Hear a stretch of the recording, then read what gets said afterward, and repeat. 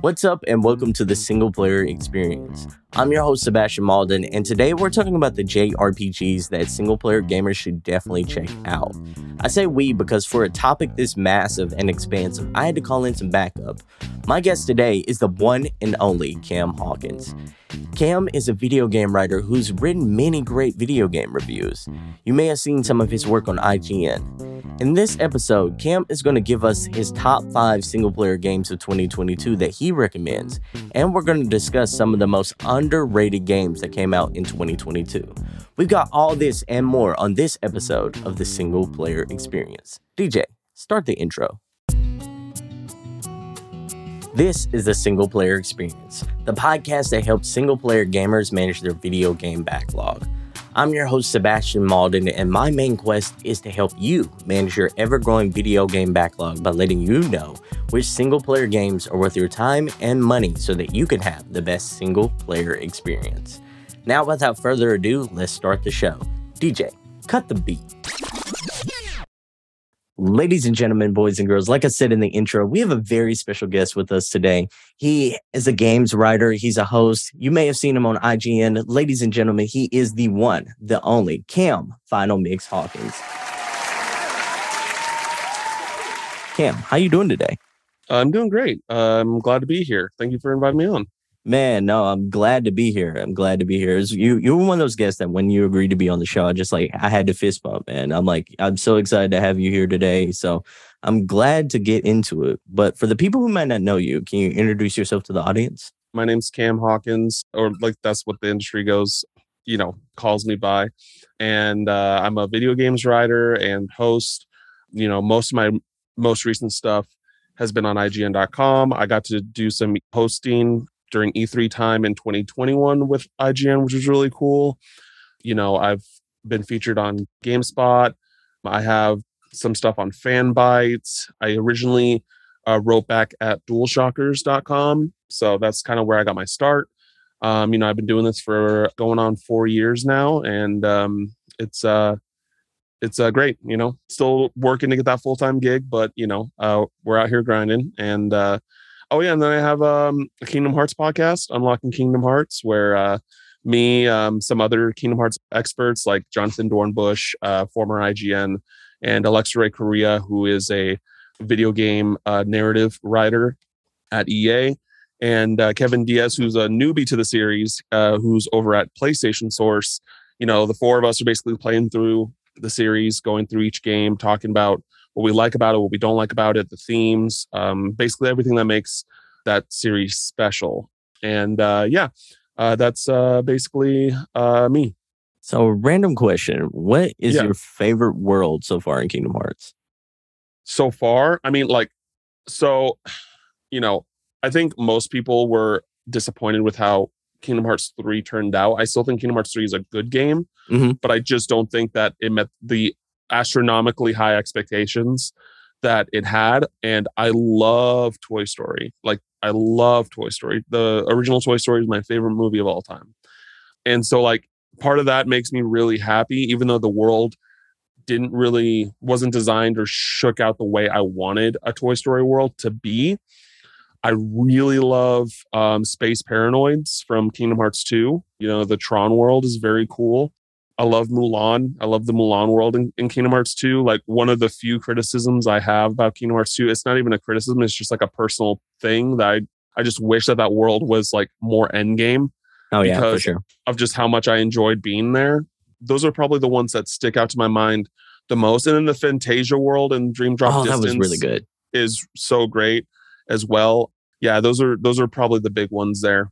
Okay. I personally lean towards the Tarzan world from the first game. Really? Deep Jungle? Okay. Yeah, it's a weird one. Don't get me wrong. It was one of those where I almost felt like I didn't have a challenge in the game until I got to that point. And then for some reason the difficulty spike with the monkeys, the Monkey Heartless was just kind of shot up there. And I don't know. I've always loved that boss fight where, what is his name? Clayton, yeah, the Clayton. Yeah, where he's riding the mantis, chameleon or whatever. Chameleon, that's what it was. Yeah. I always really liked that boss fight. I thought that was like unique, and I don't know necessarily where the chameleon part came from. I thought he would have been like riding maybe the like leopard or something that you. So I think his name is Sabora, or yeah, that sounds familiar. Yeah, leopard. you run into the cheetah or like leopard or cheetah that appears every now and then when you're exploring the world. Mhm. Yeah. I thought Yep. I thought he would maybe fight like ride a Heartless adaptation of that or something like that. So a little weird, but I really enjoyed that world from the first one. Okay. But I respect it because I like, for me, that's not, I don't really care for that world at all. mhm. So I respect it. So, good on you there. Yeah, for sure, for sure. But I gotta ask you. So for all my first time guests, I do a putting you on the spot like major top 5 questions. So what is your top 5 games of all time, Cam? Sure. Yeah. So Kingdom Hearts 2 Final Mix is my favorite game of all time. Pokemon Crystal is my second favorite game of all time. Mass Effect 2 is my third favorite game of all time.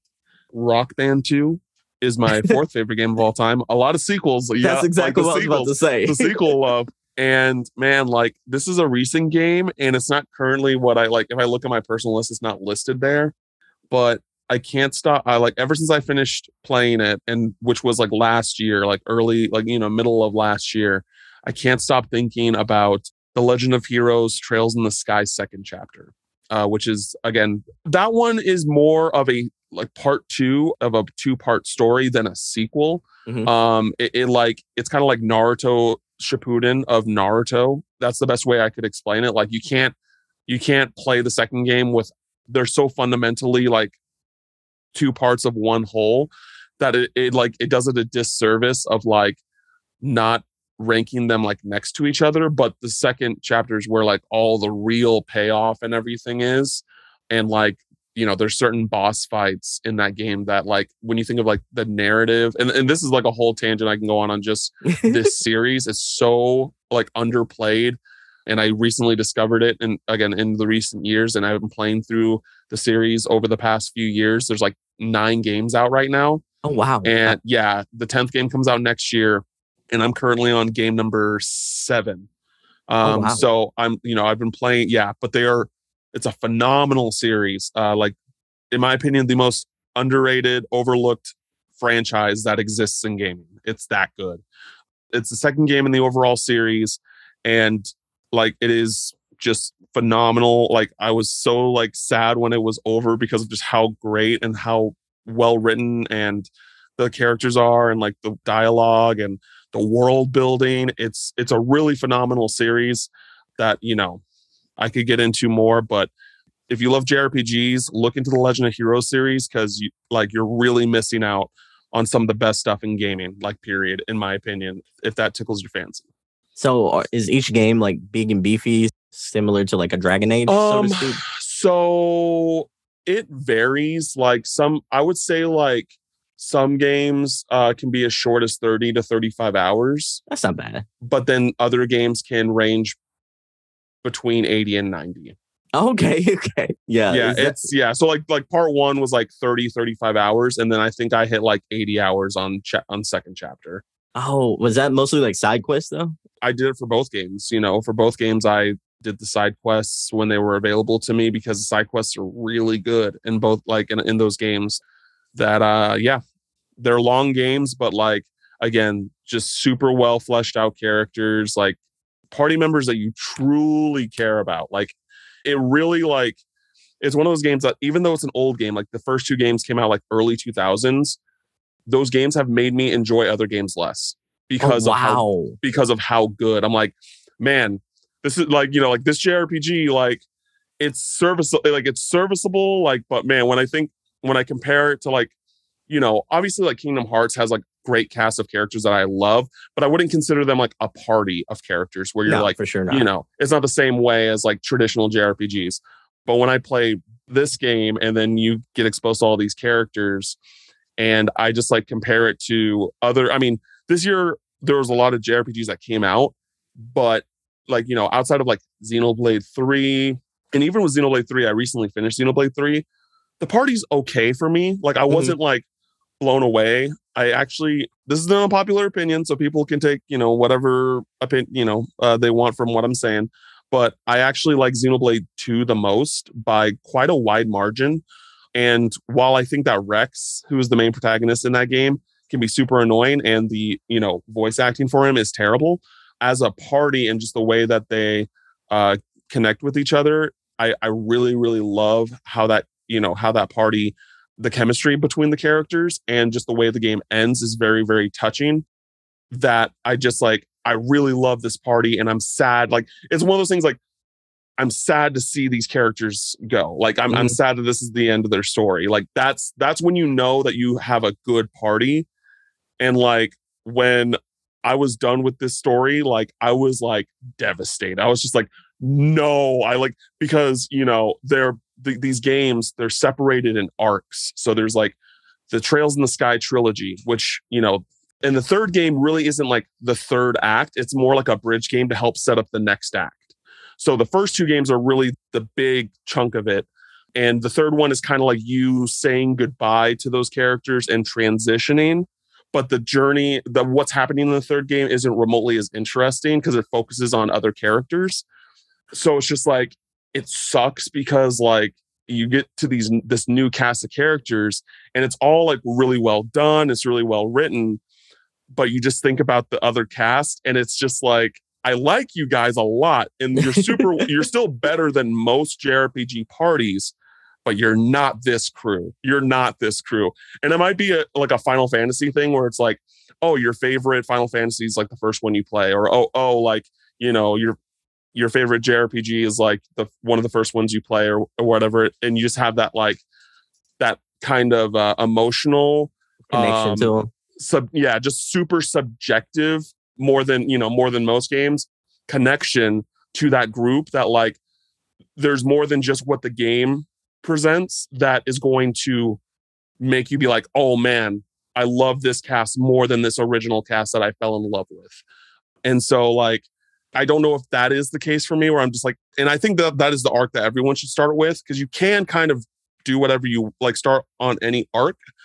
But I think that the Trails in the Sky trilogy is the way to go because it does like the world building. It does like the history and everything. It really sets up the whole universe a lot better than the second and third arcs of the story. Okay. You can still do it. It's just, I just think you don't get as much out of it as someone who's played them at this point.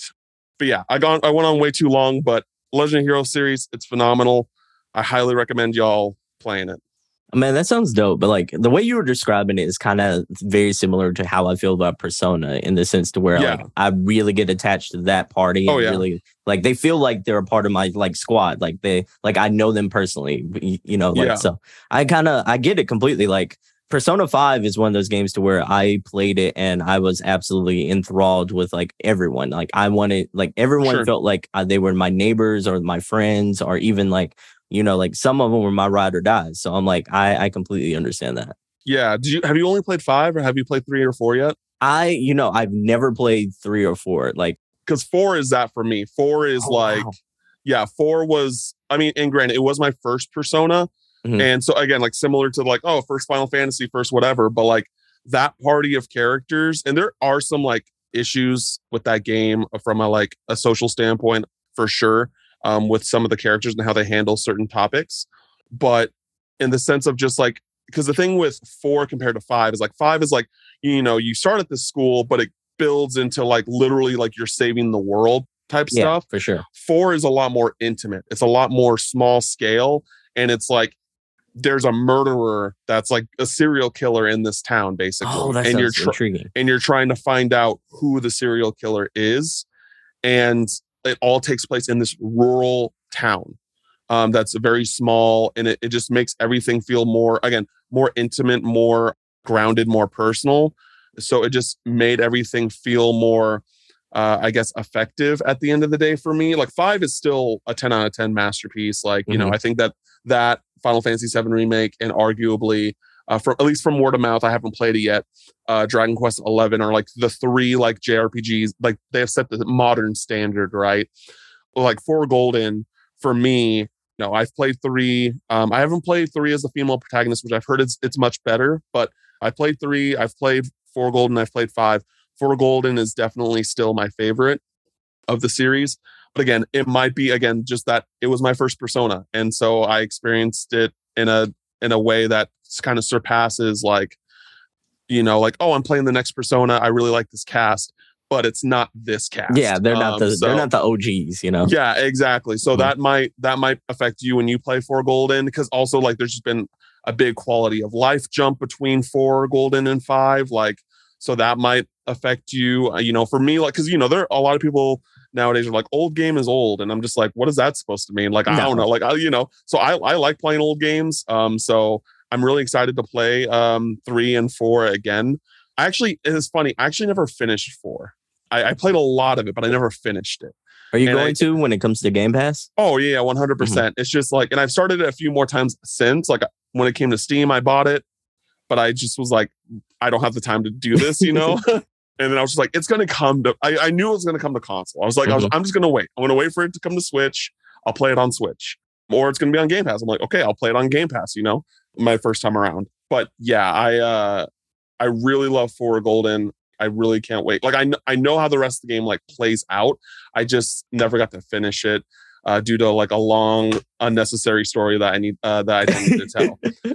Man, that sounds cool though. I'm so excited to play Persona 4 and 3 after like playing 5. And I'm not one of those old games that's old unless like the system didn't age very well. And then Sure. I kind of like, it's kind of a struggle for me to get into it if I have to feel like I'm fighting the game, so to speak, to enjoy it. Mm-hmm. But like games, I feel like JRPGs feel like they age very well. Like this, even the oldest JRPGs feel like they're just basically like everything now feels like retro is back in, so to speak, with the big indie craze that we're under with the art style and everything, kind of like of the indie games kind of leaning into the old school like JRPG kind of styles anyway. So I'm like JRPGs age pretty well. So I'm excited Yep. to jump back into those. So Cam, let's talk about the topic of the show. What were your favorite games, single player games that is, of 2022? Yeah, that came out this year. There's a few that I definitely can mention. I mean, obviously, like let's get the 2 big ones out of the way. Like God of War Ragnarok, Mm-hmm. great game, definitely a must play. That's great. And then yeah, Elden Ring. Elden Ring is a great game. I like Souls games. I'm not like super into them like a lot of people are. I definitely think that Elden Ring should have won Game of the Year over God of War Ragnarok. Oh wow. I think with Elden Ring from moment to moment gameplay was more compelling of just exploring that world, the lands, between, and like there were parts of the map where I was just like, holy shit, this map design is incredible.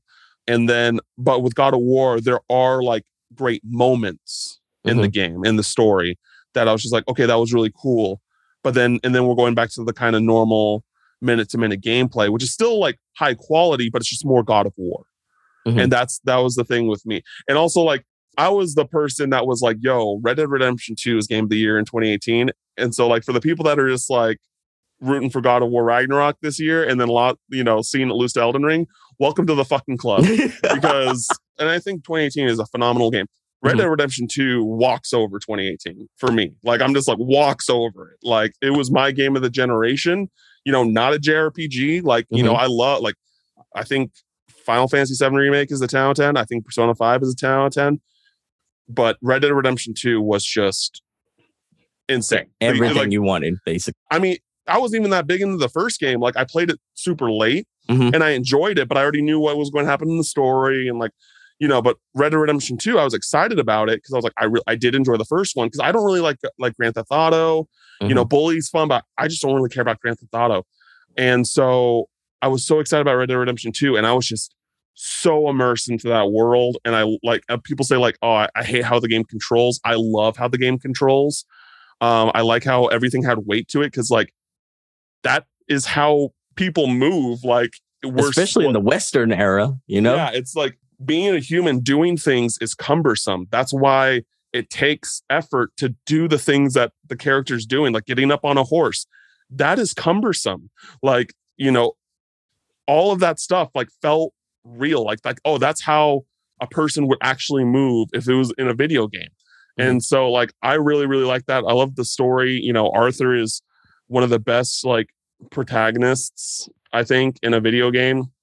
Yeah, really, really loved Red Dead Redemption 2. It's not, it didn't make my top 5, but it's definitely in my top, it's in my top 25 games of all Oh, time. that's not bad. That's not bad Yeah, at all. it's up there. But yeah, I love Red Dead Redemption 2, and I really want any fathomable reason to replay it. Like, give me literally like anything, like a patch, like give me a next gen patch, give me like a re-release, whatever you need. I want to replay that game, but I need a reason to because it's so long. I understand. I'm right there with you. Like, I loved Red Dead Redemption 2. I was one of those people who like fell in love with the first one though. Like I adore Red Dead Redemption, and I almost want another, like a remake of Red Dead Redemption, the original game, with the gameplay of Red Dead Redemption 2. Just that weightiness and that vibe of Red Dead Redemption 2 in that same like nuanced story that was the original Red Dead Redemption. Oh, the chef's kiss. Buy that in a heartbeat. Oh yeah. Yeah. So what other games really stood out to you in 2022? Like, what were some of the other favorites that you had this year? Yeah. So I didn't get to play the one that actually came out this year, but I do still want to shout out just the series AI, the Somnium Files. How is that? It's great. It's great. So I played the first one this year because I was planning on playing the second one right when it came out, but just so many games, blah, blah, blah. I never got to it. I'm actually planning on picking it up soon to play it. I would like to play it before the end of the year and have it finished.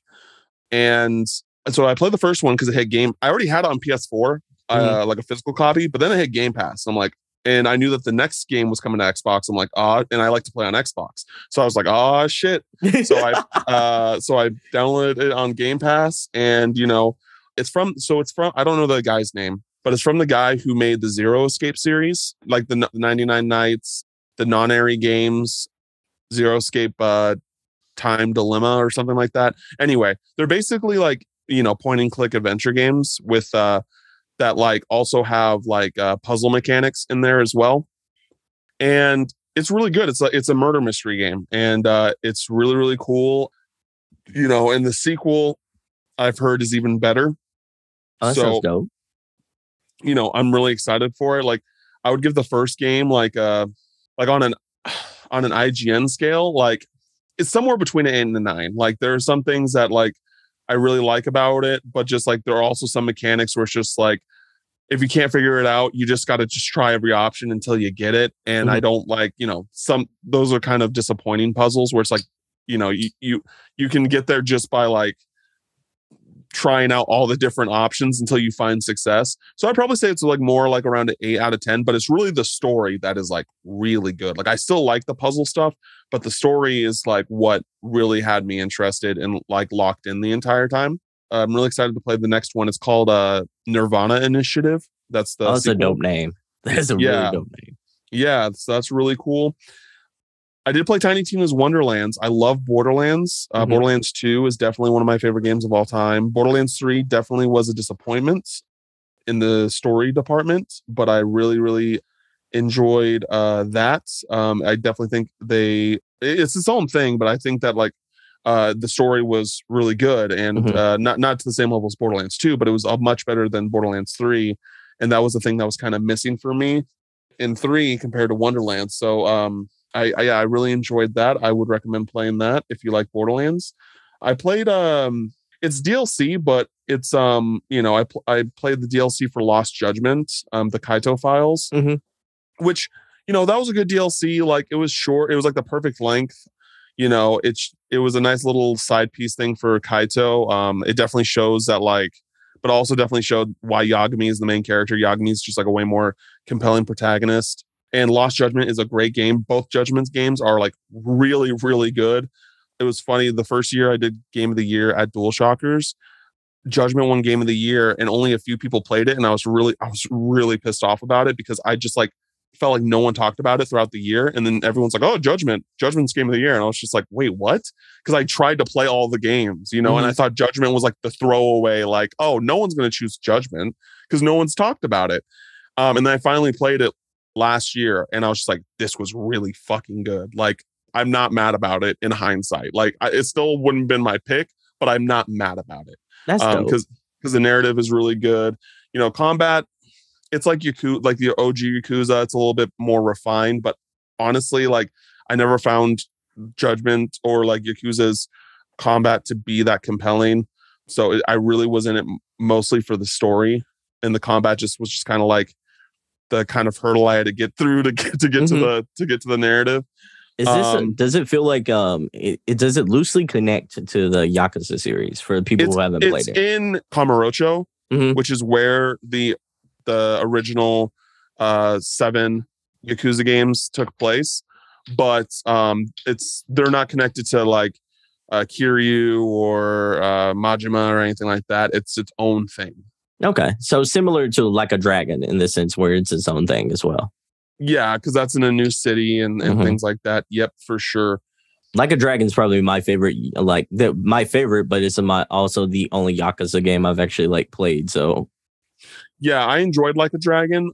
I know some people that really loved it, but it didn't do it for me like that same level. But I still really enjoyed it. Like, very, very good game. I would definitely play a second, Like a Dragon game because they're renaming it Like a Dragon, but. Whatever the sequel to that is. Very excited for that. I'm excited to play Ishin when that comes out next year. It's going back to the brawler style, right? Like the Well, it's supposed to be. It's a remake of a Yakuza game that only came out in Japan, and it's basically a biopic game. Oh wow! Okay. Of these characters during the samurai era, but they all are like the Yakuza characters that we know are taking place of those characters in the samurai era. So yeah, it's really interesting. And again, I've never played the original Yakuza games, but because the thing is, like, I'm currently at a place right now where I'm like, I want to play all the Yakuza games. I want to play all the Final Fantasy games. I want to play all the Dragon Quest games. But I'm also just like, I don't have the time to do this. I want to catch up in Final Fantasy 14. I'm like, I don't have the time to do this. I still need to finish catching up in Legend of Heroes. And so, but like with the new Yakuza game coming out and how there's going to be a smaller game that's going to tie into the next Yakuza game, I'm like, I got to play these Yakuza games quick. Like I need to catch up.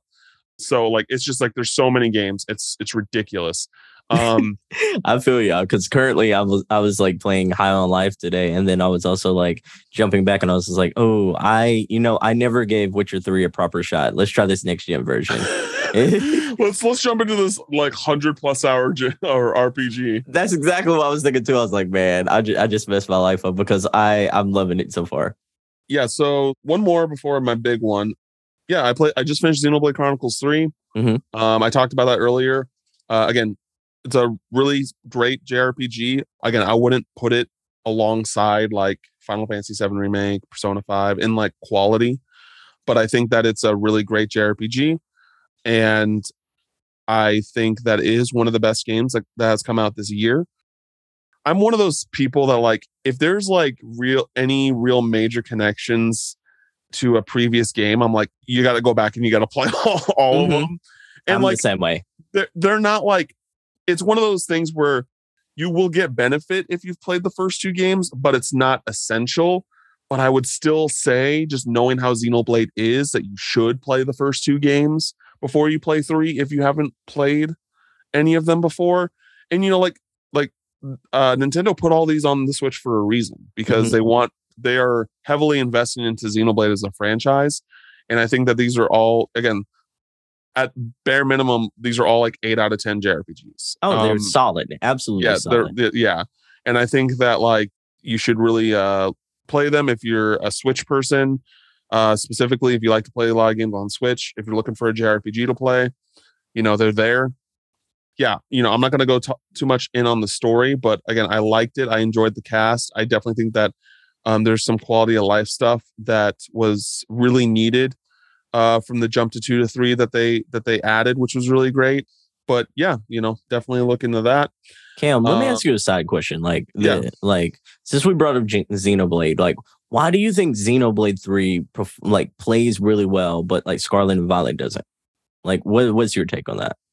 Because Xenoblade feels like a polished game. Like, it feels like a really good game that runs on Switch, and it's just as big, if not bigger, than Pokemon Violet and Scarlet. Oh, it's definitely got to be bigger. Oh yeah, for sure. Yeah, then I haven't played Scarlet and Violet yet to be able to say myself, but if I were to guess, Monolith had four years to work on this game, and they're probably a bigger team than Game Freak. And I think that Game Freak just didn't get the time they needed to release a polished product. They did Arceus Legends, which it had some jank to it as well, though. From a technical standpoint, it was okay, but like it definitely visually wasn't that great. And part of that, I would say to a certain degree, part of that has to do with the hardware.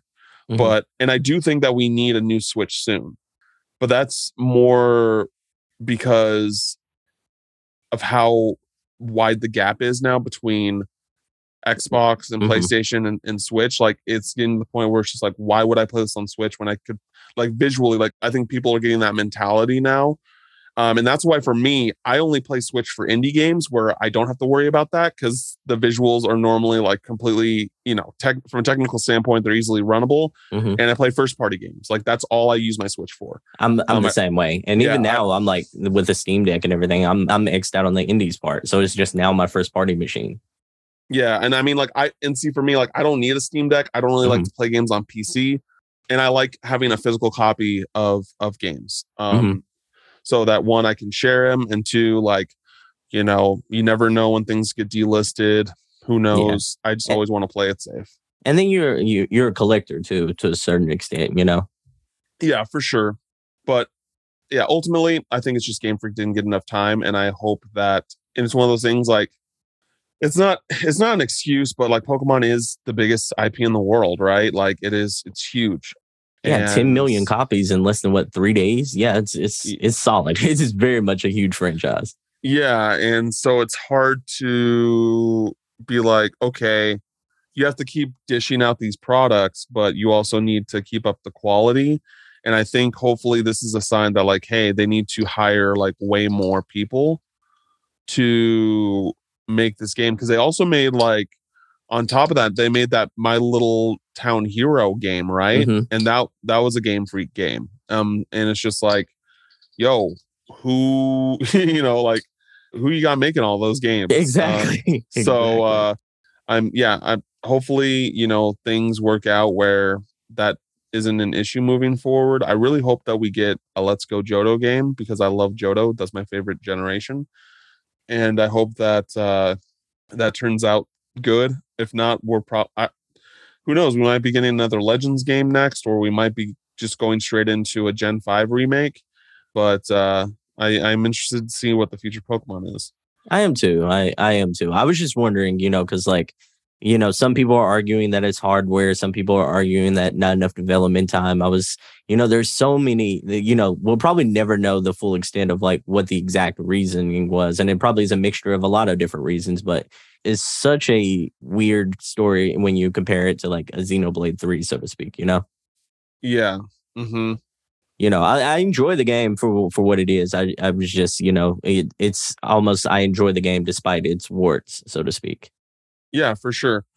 I also forgot to mention, I'm not going to go deep into this at all, but for single player Triangle Strategy and Live Alive, two great first party JRPG, well, not first party, but two great third party exclusives on the Switch. Triangle Strategy is also on PC if that tickles your fancy, but yeah, those are both great games if you want to play those as well. But yeah, my big game, which is also my game of the year, is a game called Signalis. It's a indie game. It's on Game Pass. It's I don't want to call it it's not a horror game, but it's like a sci-fi, like, suspense thriller, like, with like surreal horror elements to it, where basically you're called a replica. That's like the race or the species, but you're basically like a cyborg of sorts, and you crash land, you wake up on this planet, and then you end up, like, searching through this facility where you know that there's a history that you've had here. And it's one of those things where it's very ominous, and it does not hand feed you the narrative. It's very surreal. So, like, it gives you very vague pieces of the narrative that you have to, like, kind of take the time to piece together. And some things, you can learn pretty pretty easily. But then there are other things where you're just like, yo, I have no idea what's going on. And it gives you that sense of like, of confusion, but in a good way. Like you want to keep playing because you want to see if you learn more. And like, it's just like the art direction and the audio design in this game is the best that's come out this year. Like for sure. It's incredibly well done. It has really, really great puzzles where like you have to mess with radio frequencies to like figure things out, which is really, really cool. It has like an inventory system similar to Resident Evil. You have like, I think 7 inventory slots, like the entire game. Mm-hmm. And you just have to like figure out what weapons you want to take, what ammo you want to take, what other items you want to take. You can combine some items to make stronger items or things to solve puzzles. It's very reminiscent of like PS1 horror games like Silent Hill, the original kind of Resident Evil games. And they're like, these creatures that, want to try and like kill you and stuff like that on the planet. And it's a really, really great game. It just succeeds at everything it tries to accomplish, in my opinion. And I think that it got really overlooked. It kind of came out during Halloween time, pretty close to when Ragnarok came out. Mm-hmm. So I think a lot of people just kind of, and I did the preview for it at IGN, and a lot of my feelings when I played the demo like did end up being reality when I played the full product. And it's a really, really great game that just not a lot of people have played, and everyone that I know that have played it are in the same or similar mindset as me, that like this is one of the greatest, like this is one of the great best games that come out this year. I think that this is the indie game that should have been like talked about throughout the year, not Cult of the Lamb. I mean, I love Tunic, but like not Tunic. Neon White's also great for what it is, like not Neon White. It's this game.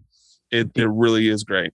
Do you think the release date hit it pretty hard? Like if this game would have been like in March or maybe in not necessarily February, because February was congested as well, but like maybe somewhere like in March to June, it would have had like a better showcase, so to speak, throughout the year. I mean, I don't know, because with indie games, it's hard because certain indie games get that attention for different reasons, right? Mm-hmm. Like Cult of the Lamb was a big game because it was Devolver. Like Devolver is basically a AAA indie developer. You know what I mean? Like it's like they're technically an indie developer, but their games are treated as if they're AAA games. Yeah, like it's like super giant as well. Like you would consider them like almost like that big giant AA level. Yeah, at this point, with Hades, like super giants like that too. And so, and then Neon White, like I think was different enough, and because it got the exposure it did during Nintendo Directs, that was another thing. Like, if you get that spotlight on Nintendo Directs, then you're definitely gonna be, being looked into. So, and then Tunic was a long running Game Pass, like Xbox exclusive that people were highlighting. So like the games that did get the attention that they did, it makes sense. Like because of those things. Signalis didn't have any of those things. Like it released on Game Pass day one, but another really great, or from what I've heard, great indie game that came out this year that a lot of people didn't play, but those that have are like, yo, you got to play this game, that released on Game Pass, is Citizen Sleeper. I heard Citizen Sleeper is really, really good. And I haven't gotten the chance to play it yet. And so, and I mean, I know that people are like really hyped about Vampire Survivors. I played it. I enjoy it. I definitely see myself finishing it. I wasn't as like, I'm not like addicted to it. I'm not like, oh, like I got to do a Vampire Survivors run before I go to bed or anything like that. Yeah, I get you. But like Signalis is like, it is a single player experience that'll take you. I mean, I've seen people on their first try beat it in like 6.5 hours, which is insane. That's not bad. Which is insane to me. Like for me, it took me like 11 hours. Okay. But he said that he changed the difficulty level down, so it might have been like that might have been a reason. But he didn't really have any trouble with the puzzles, and there was probably a couple that like stumped me. But yeah, like it's not a long game. You could easily beat it in 2, maybe 3 sittings casually. And I think that like if more people played it, it would have gotten more attention. And but that is my game of the year. For me personally, it's like not close. Mm-hmm. The only other game I would mention is I'm going back to Legend of Heroes, but there were two older games that never got localized, and they're finally getting localized for the first time. The first one came out this year. Second one comes out early next year. I played both of them through PC. Like I got a PC like patch and everything like that. I bought them all legally, through like China or Japan online market, and then I just put in the English patch. So I played both of them. So the first game like technically came out. Like that would be my number 2 if we're counting like a game that's been out for 12 years that finally got released in the West. But but outside of that, like Signalis is it just like I had very high expectations after when I first played it, because I first played it at PAX East, and the game met my expectations. And I don't think that there are very often you find like something that is new. Like it's not like going into God of War and Elden Ring, you had high hopes, like, but like what these games are capable of already. I didn't know that with Signalis. Signalis was made by 2 people primarily, their first game, I'm pretty sure. And it was just something completely new and fresh. And I think they did a phenomenal job on everything that they tried to do. So I was watching the trailer of Signalis a little bit ago, and like I do get a lot of what you're talking about, especially the horror vibes and the suspense vibes. What like horror movie would you say this is kind of giving you vibes of? It gave me a lot of vibes to The Shining. Oh, okay. Mm-hmm. Yeah, like the sense of like, especially in the cut scenes, it would just like kind of jump to something, and then like it felt like, what is that? Like, what's going on? And then it would jump back to normal, and you just kind of keep going. You know what I mean? I would say The Shining, like the setting and the like, the genre, not the same. Being sci-fi versus like, oh, this is all taking place at a hotel, but like the sense of surreal horror that was definitely present, and that was the movie that I got the most vibes from. And I also want to preface, like, I do not like horror games. I don't like horror movies. But this like nailed it. That's good. Then you're right in my alley then, because I'm a chicken. Like I'm a natural born chicken. I normally don't do the horror 100%. Vibes. But yeah, like I can do suspense, but not horror. Yeah, and this game never scared me. Like I never was like, oh shoot, or anything like that. But it was just like the atmosphere was so good. It felt like, it felt haunted, right? But not like in a way where you're like on the edge of your seat the entire time. Okay, that's not bad. That's not bad. It's just like it just set the tone. It sets the atmosphere of what of what you're doing, what's going on. Okay, I'm doing my indie games of the year list, so I'm gonna check this one out before the year is up. Yeah, definitely check it out, because I think that you're gonna be like, oh shit, Cam was right. This is really good. Yeah, I'm excited. I'm gonna for sure check this out. So besides Signalis, do you think there's any other games people were just sleeping on that came out this year? I mean, again, like I've heard really good things about Citizen Sleeper. I do think that Tunic didn't get enough love than it should have. I thought it was really like artistically beautiful. Music was great. Super it was good really music. Good. And I loved like how you basically made the manual as you were progressing through the game. That was really, really cool and unique.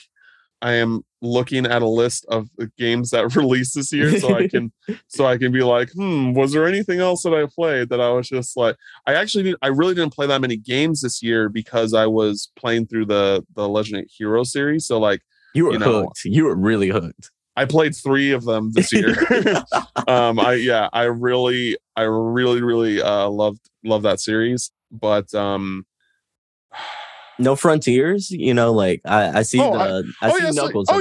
Yeah, Sonic Frontiers. Like I started it, like I haven't gotten very far in it because again, there's just so many games I'm playing right now. I love Sonic. Sonic Frontiers. I think the consensus of that game is pretty accurate. Okay, like for the sense of like, this is cool because it's different. There is some weird design stuff but it's not like a mess like the past like 3 Sonic games were. Especially Like, the 3D ones, Yeah. Oh, yeah. We don't even talk about those. But like, Sonic Forces, like, was whatever. It was fine. Sonic Lost World on the Wii U. Like, a lot of people say that wasn't good. I haven't even played it yet. I actually want to go back and like, there have been some 3D Sonic games I have missed that I do want to go back, good or bad, and I want to play through them Okay. because So there's that. Oh, one game that I haven't played it, but one game that I heard really good things about that I feel like not enough people really talked about was Infernax. Have you heard of Infernax? I've heard that. I've Yeah, seen trailers for that one as well. I've heard Infernax is really, really good. It's like, I think it's a Metroidvania or something similar to that. And like, I've heard it's really high quality that just like, again, not enough people played. I did review a JRPG over at IGN called Monarch. And the reason why this game got my attention was because it's from the creators of Shin Megami Tensei. Oh, good legacy. So it had a good legacy setup.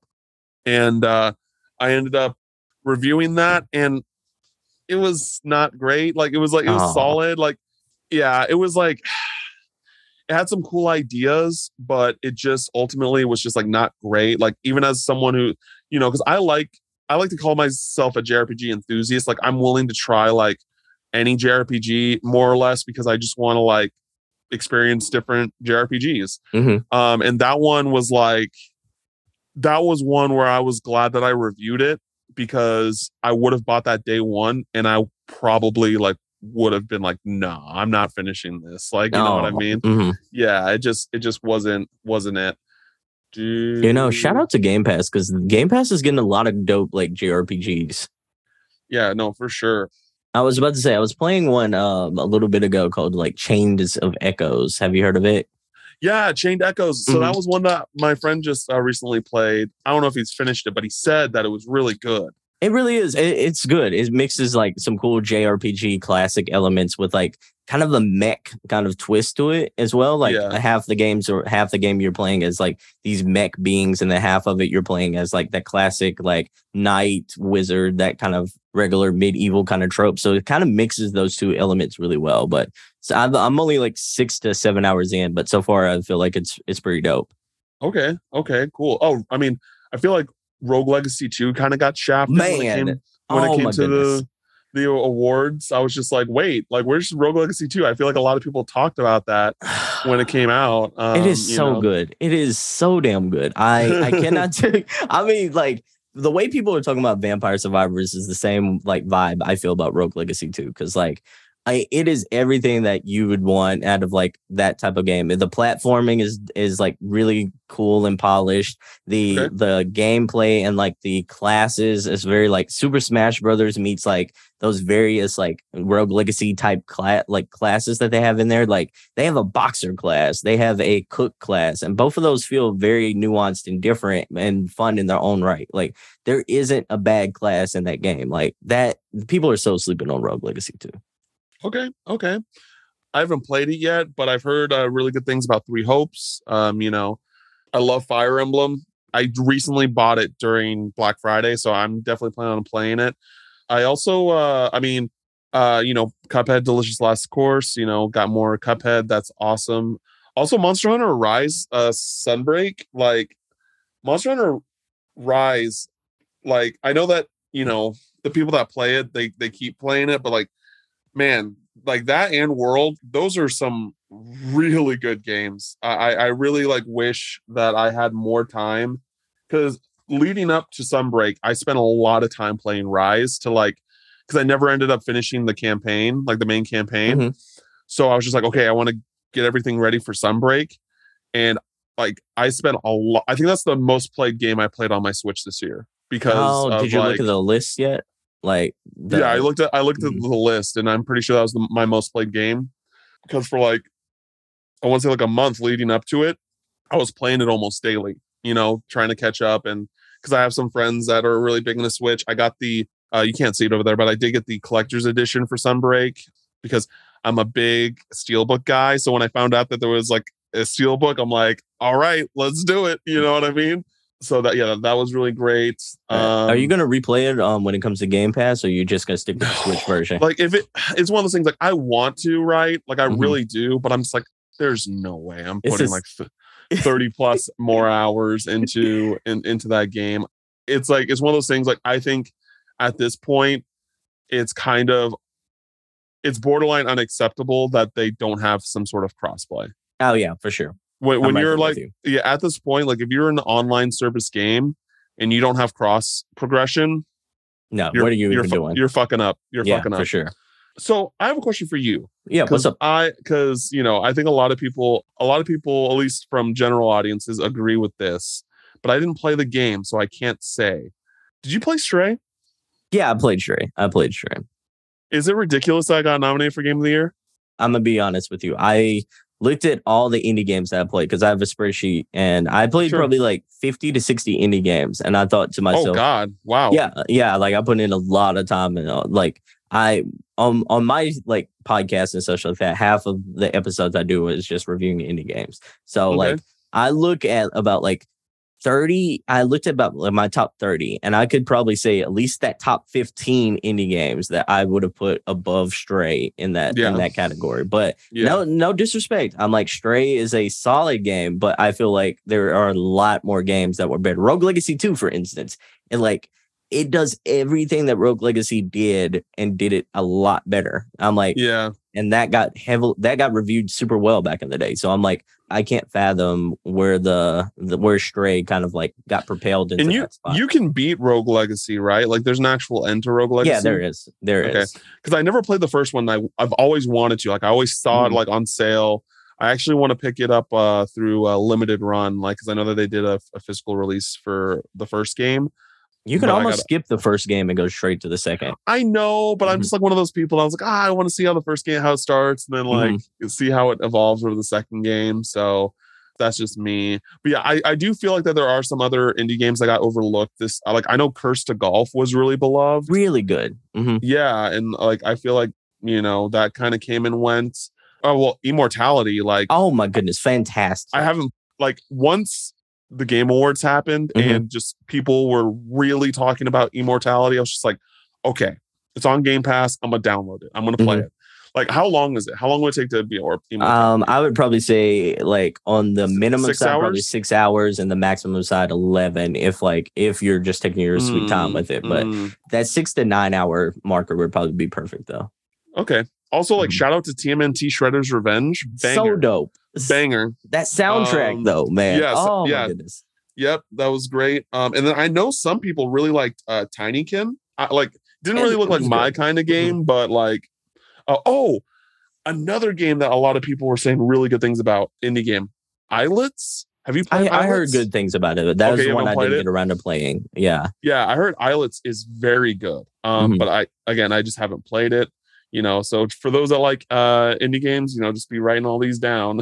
Yeah, for sure. Oh, there was this one indie game that I really wanted to play because it was like a cyberpunk like future with JRPG elements. Are you about to say Jack Move?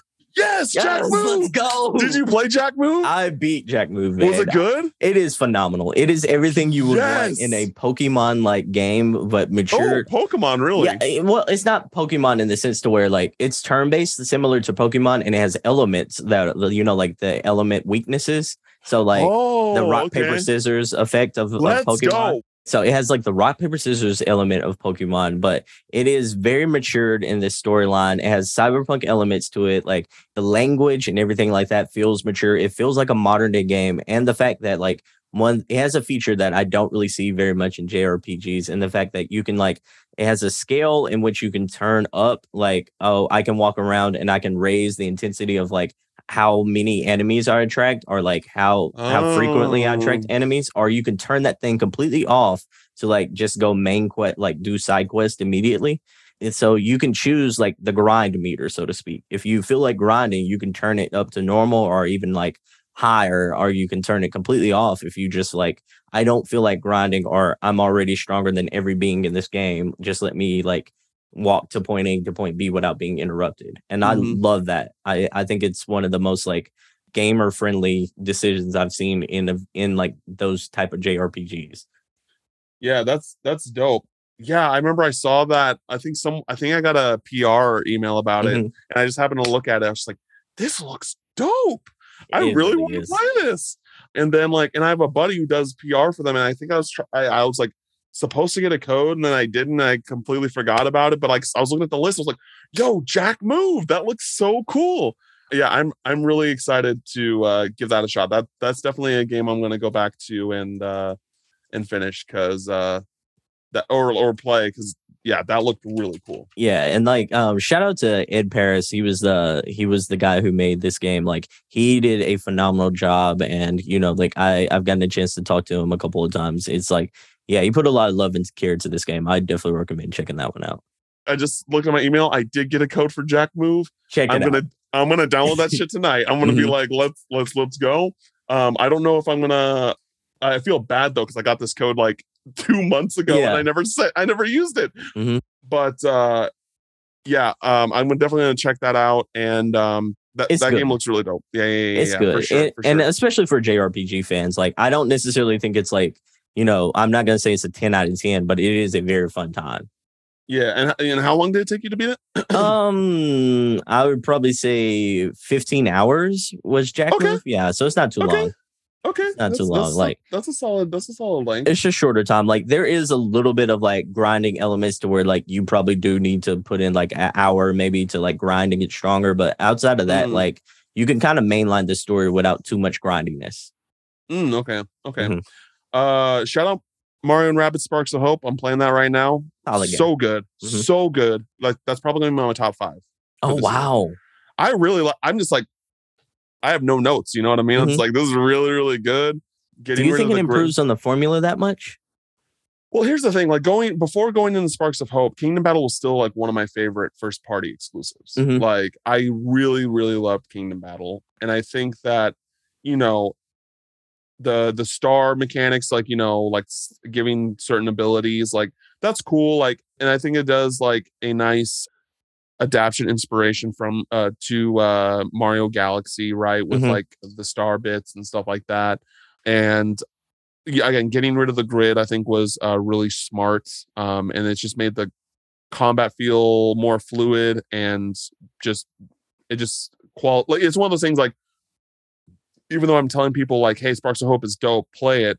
I'm also like, but if you haven't played Kingdom Battle, go back to Kingdom Battle because it's going to be hard to go back. Mhm. It really is. Mhm. But it's still great. The Kingdom Battle's still great, but it's just once you get Sparks of Hope and you go back, it's like, oh, is this how the game used to be? Like, you know what I mean? So yeah, Sparks of Hope is great. I played a little bit of Gotham Knights. I'll finish it, but a lot of the criticisms that game has.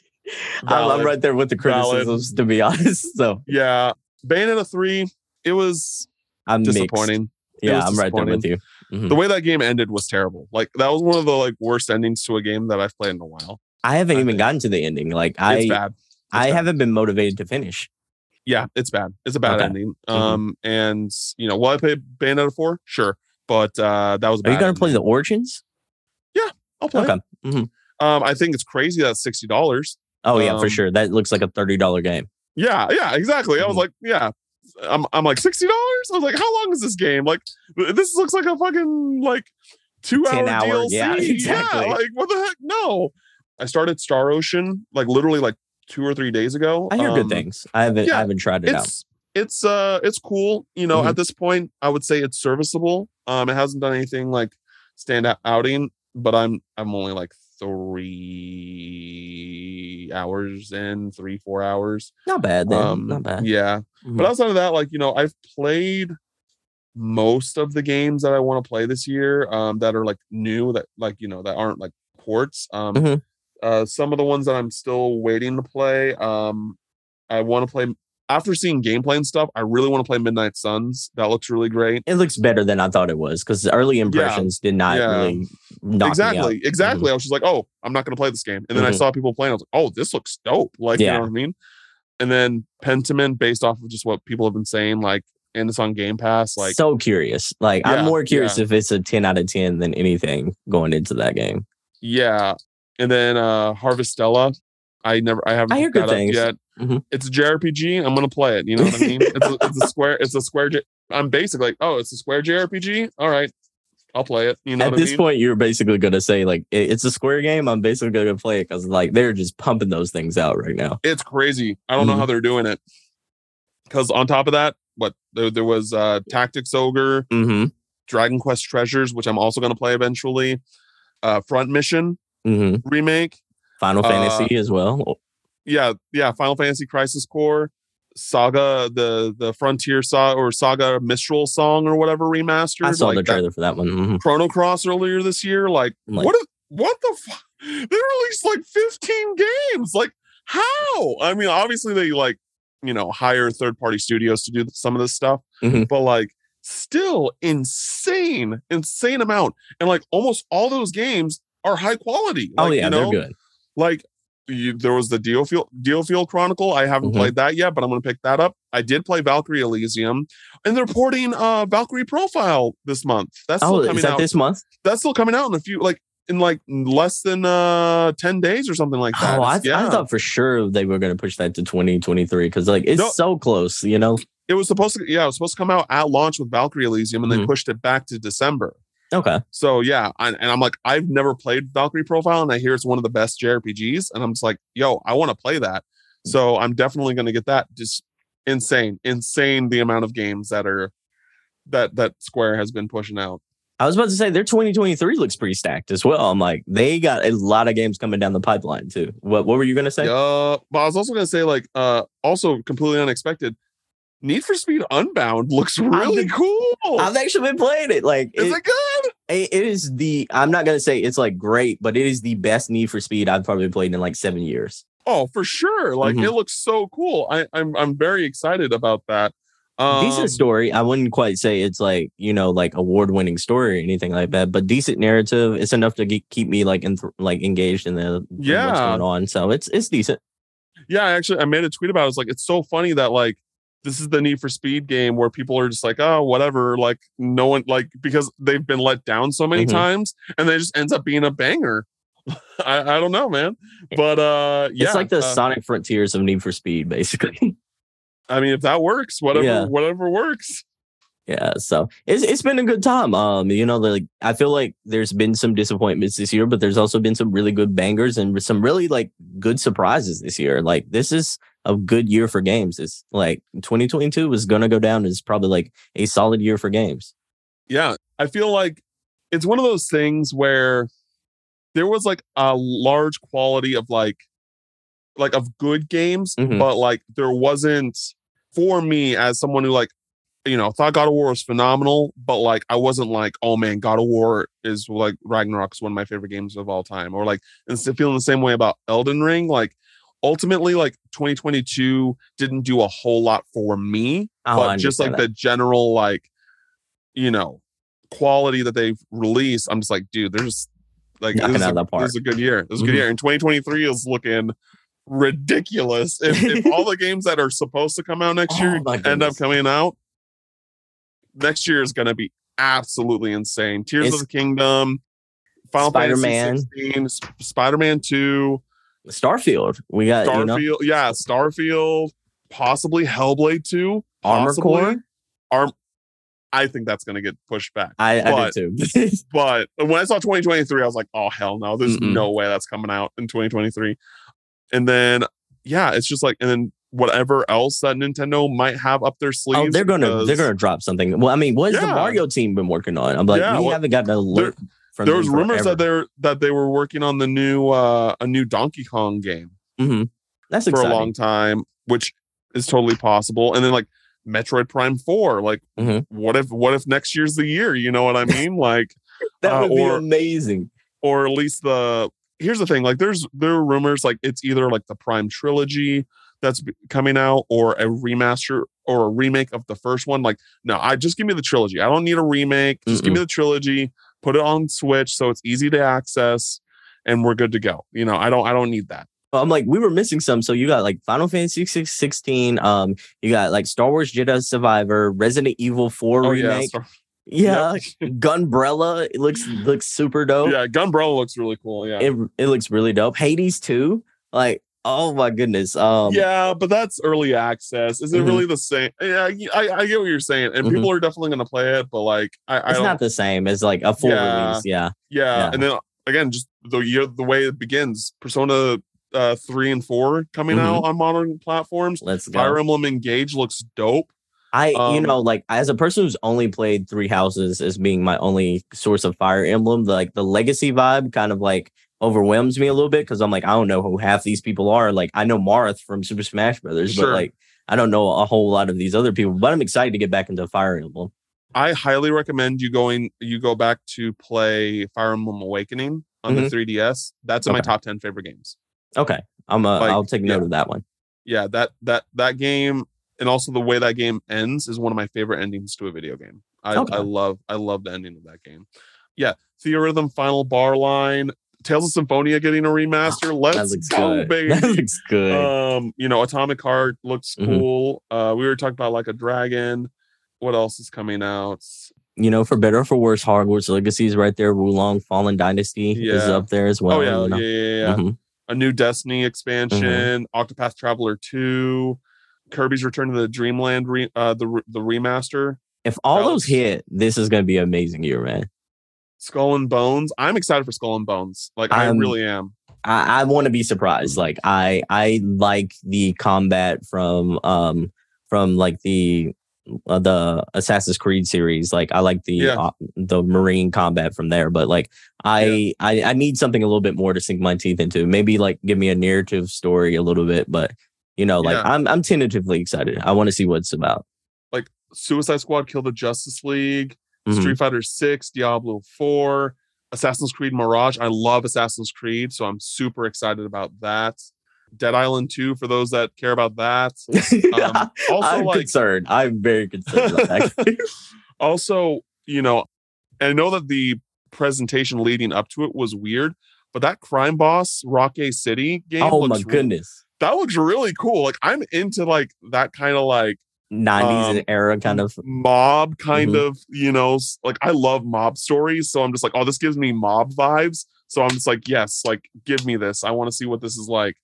This is gonna be a very stacked year. I'm Yeah, if very, all those very dates hit, this is almost like a 2007 type year. yeah. I'm very, very excited. So we'll see though. We'll see. Yeah, for sure. Get over here. So, Cam, we reached the part of the podcast where, not many people survive this part. Some people have to, call in emergency services to help them out. Like people are changed drastically after the events of Are You a Pro Nerd trivia? Do you feel like you're ready? Ready as I'll ever be. Okay. So, there's so much, the stakes are hot because like the record right now currently stands at 3 questions. Like, Okay. We have a 3-way tie at 3 questions. The rules goes as follows. We ask 5 different questions in 5 different areas of nerddom.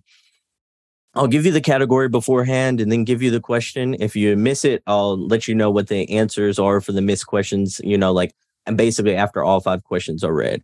There's no Okay. multiple choice, but you do get, the 30 seconds to kind of like think it out or sound it out or however you do. Okay. There's, unfortunately there's no lifelines in this, but you can but so that's pretty much how things shake out. Are you ready? Yeah. I'm ready. All right. So, are you a pro nerd? In the first category, we have the realm of DC Comics. How familiar Okay. are you with DC? I love DC Comics. Okay. So, this one should be a simple one for you then. What is the name of Superman's Krypton father? Jor-El. You got one correct so far. Let's go. So I was just far. like, do I know this? That's how it goes. Everyone kind of blanks. All right. So, in the realm of Star Wars. This I'm a lot less knowledgeable on, but okay. Okay. We'll see how you do then. Chancellor Palpatine was known as which Sith Lord? Darth Sidious. You got 2 correct. Yeah. I was just like, wait, I know this. Okay. I like the freeze face because it's almost like you're like bouncing around, sounding it out in your head.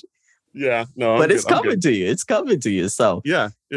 let's see. In the realm of Harry Potter, Are you familiar Okay. with this? I am familiar with Harry Potter. Yes. All right. What is the full name of the Dark Lord Voldemort?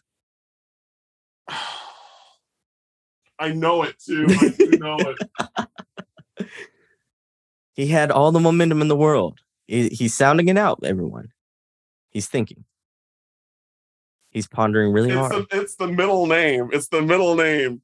Yes, the middle one is the tricky one.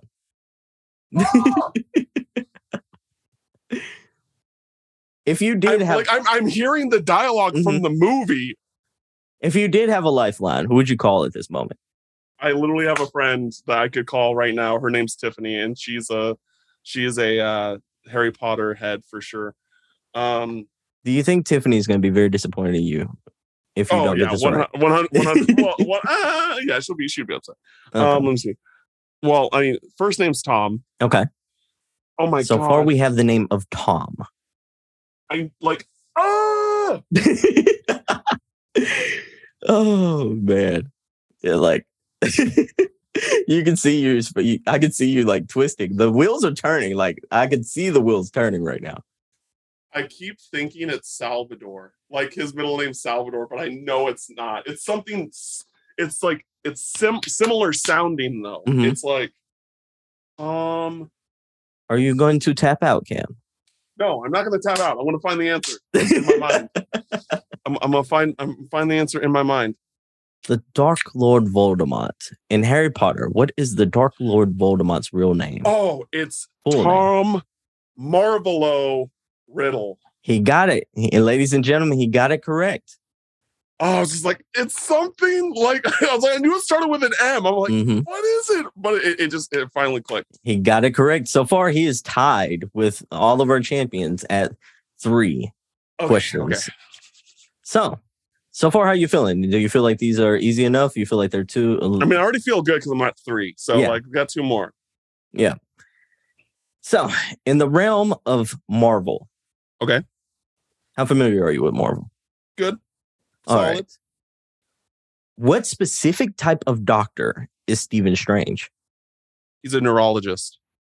That is acceptable answer. We were looking for neurosurgeon, but we'll take neurosurgeon. Oh, okay. We'll take that. So far, you are a new champion at 4. Let's go. At 4, let's go. Let's get this perfect score. All right. So he is fighting for the crowning of the legacy of a pro nerd. So we will see if he gets the last one correct. In the realm of Lord of the Rings.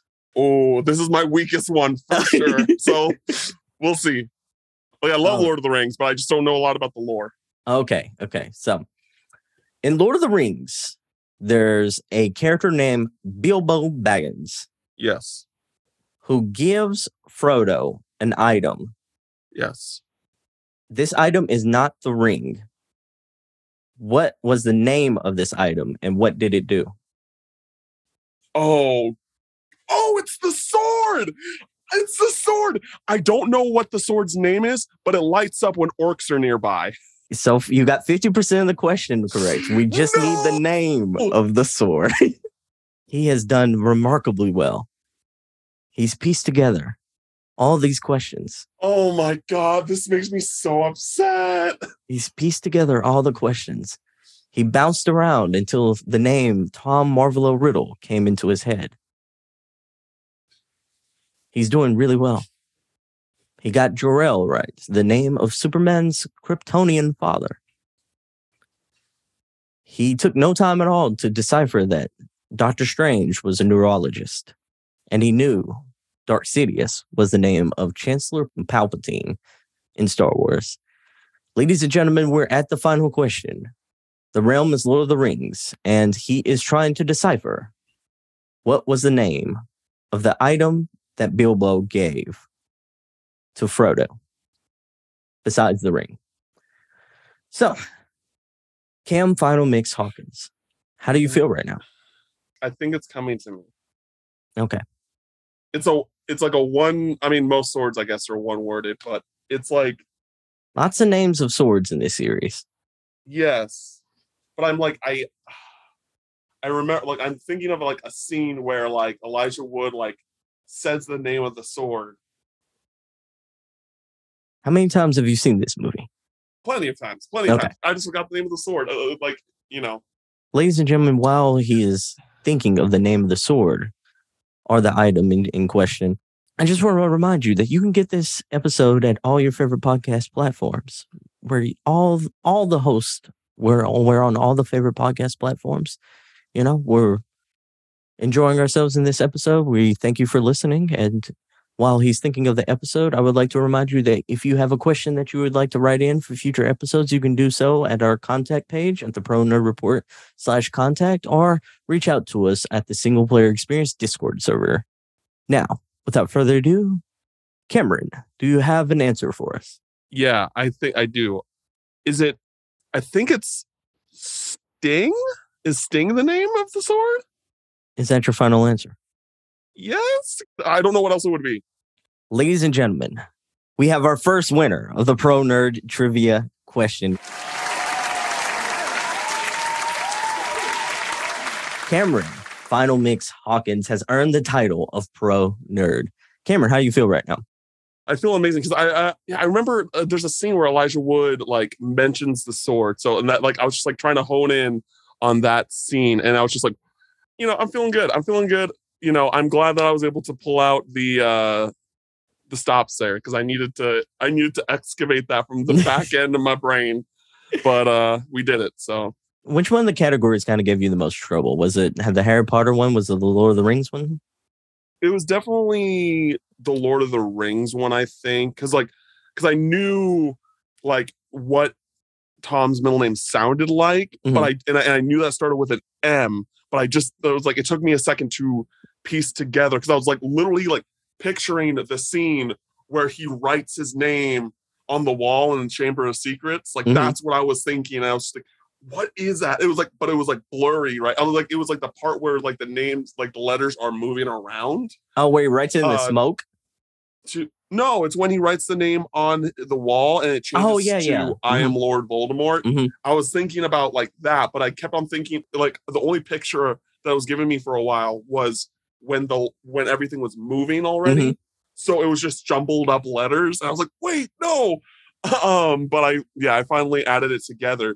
The Sting one, I was just I really just was just thinking in depth, if I could find it anywhere, because I was I knew it was the sword, and then I was well, what is the name? And I was thinking between both the Hobbit movies and the Lord of the Ring movies, I feel that they mentioned it at some point. So yeah, and I wasn't even sure. I just guessed because I didn't want to hold up the entire time. No, you did really well. I have, congratulations. You're our first Pro Nerd champion. You've earned the title of Professional Nerd, a title that no other has had before you. So you're in the Hall of Fame category on the Pro Nerd Report. And I would like to, reach out and congratulate you because you've done something, a feat here that no other man, no other mortal has ever done before. Thank you. I appreciate it. Now, that said, one last thing. I have two questions for you before we wrap up. The first one is, do you have a piece of advice for people, just general pieces, whether it be just a commonly good phrase that you would like to impart upon the audience, or just a dope quote, anything that you would like to impart? Oh, man. Being kind is free. Like the games that you like. Fuck the haters. Enjoy what you like. Kingdom Hearts 2 is the greatest game ever made. Yeah. I think I'm good there.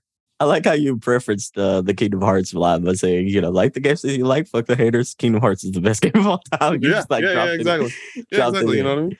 Yeah, I got you. That's some dope advice. So before we go though, where can the good people find you? Yeah, you can find me on Twitter at CamFinalMix. I also stream very occasionally on twitch.tv/CamFinalMix. I would like to stream more in the future, but it's just, figuring out the time to do so and what games to play and things like that. I, have my podcast, Unlocking Kingdom Hearts. We just finished 358 over 2 days, so we're 4 games in. We're about to, our next episode's on Birth by Sleep, which will come when it's good and ready. It is very much a podcast where the episodes come out when they come out, because there's 4 of us. We're all trying to find the time to play these games on top of our other work, which on top of our video game work for some of us that aren't, that don't have a full-time job in games yet. So It is something that we are taking slow and steady, but you can listen to that on any of your podcast services around the globe. Thank you. Thank you so much. Well, ladies and gentlemen, that's a wrap for today's episode. Cam, thank you so much for being a part of it. Congratulations again for knocking out the Pro Nerd Trivia Challenge. You absolutely nailed it. And, you've been a dope guest. I would love to have you back anytime you're available. You're part of the Pro Nerd Hall of Fame now, as well as the fam. So thank you again for being a part of the show. Yeah, absolutely. Whenever you want me on, just holler at me. Oh, for sure. I'll send the distress cam signal into the sky and, and we'll get you back onto the show. Thank you so much for listening, everyone. Until next time, peace. That's a wrap for today's episode. I want to give a special shout out to Cam Hawkins for being on the show today. I also want to remind you that if you have questions that you'd like to be featured on the show, you can write those in at the pronerdreport.com/contact page. You can also write in on our Single Player Experience Discord server. The Single Player Experience Discord server is also a great place to meet other single-player gamers, to talk about the good single-player experiences that you've had lately, or to just get feedback on your video game backlog list. The link to join the free Single Player Experience Discord server is in the show notes. I want to thank you so much for listening to today's episode. Stay gaming, stay safe, and I hope to catch you in the next one. Peace.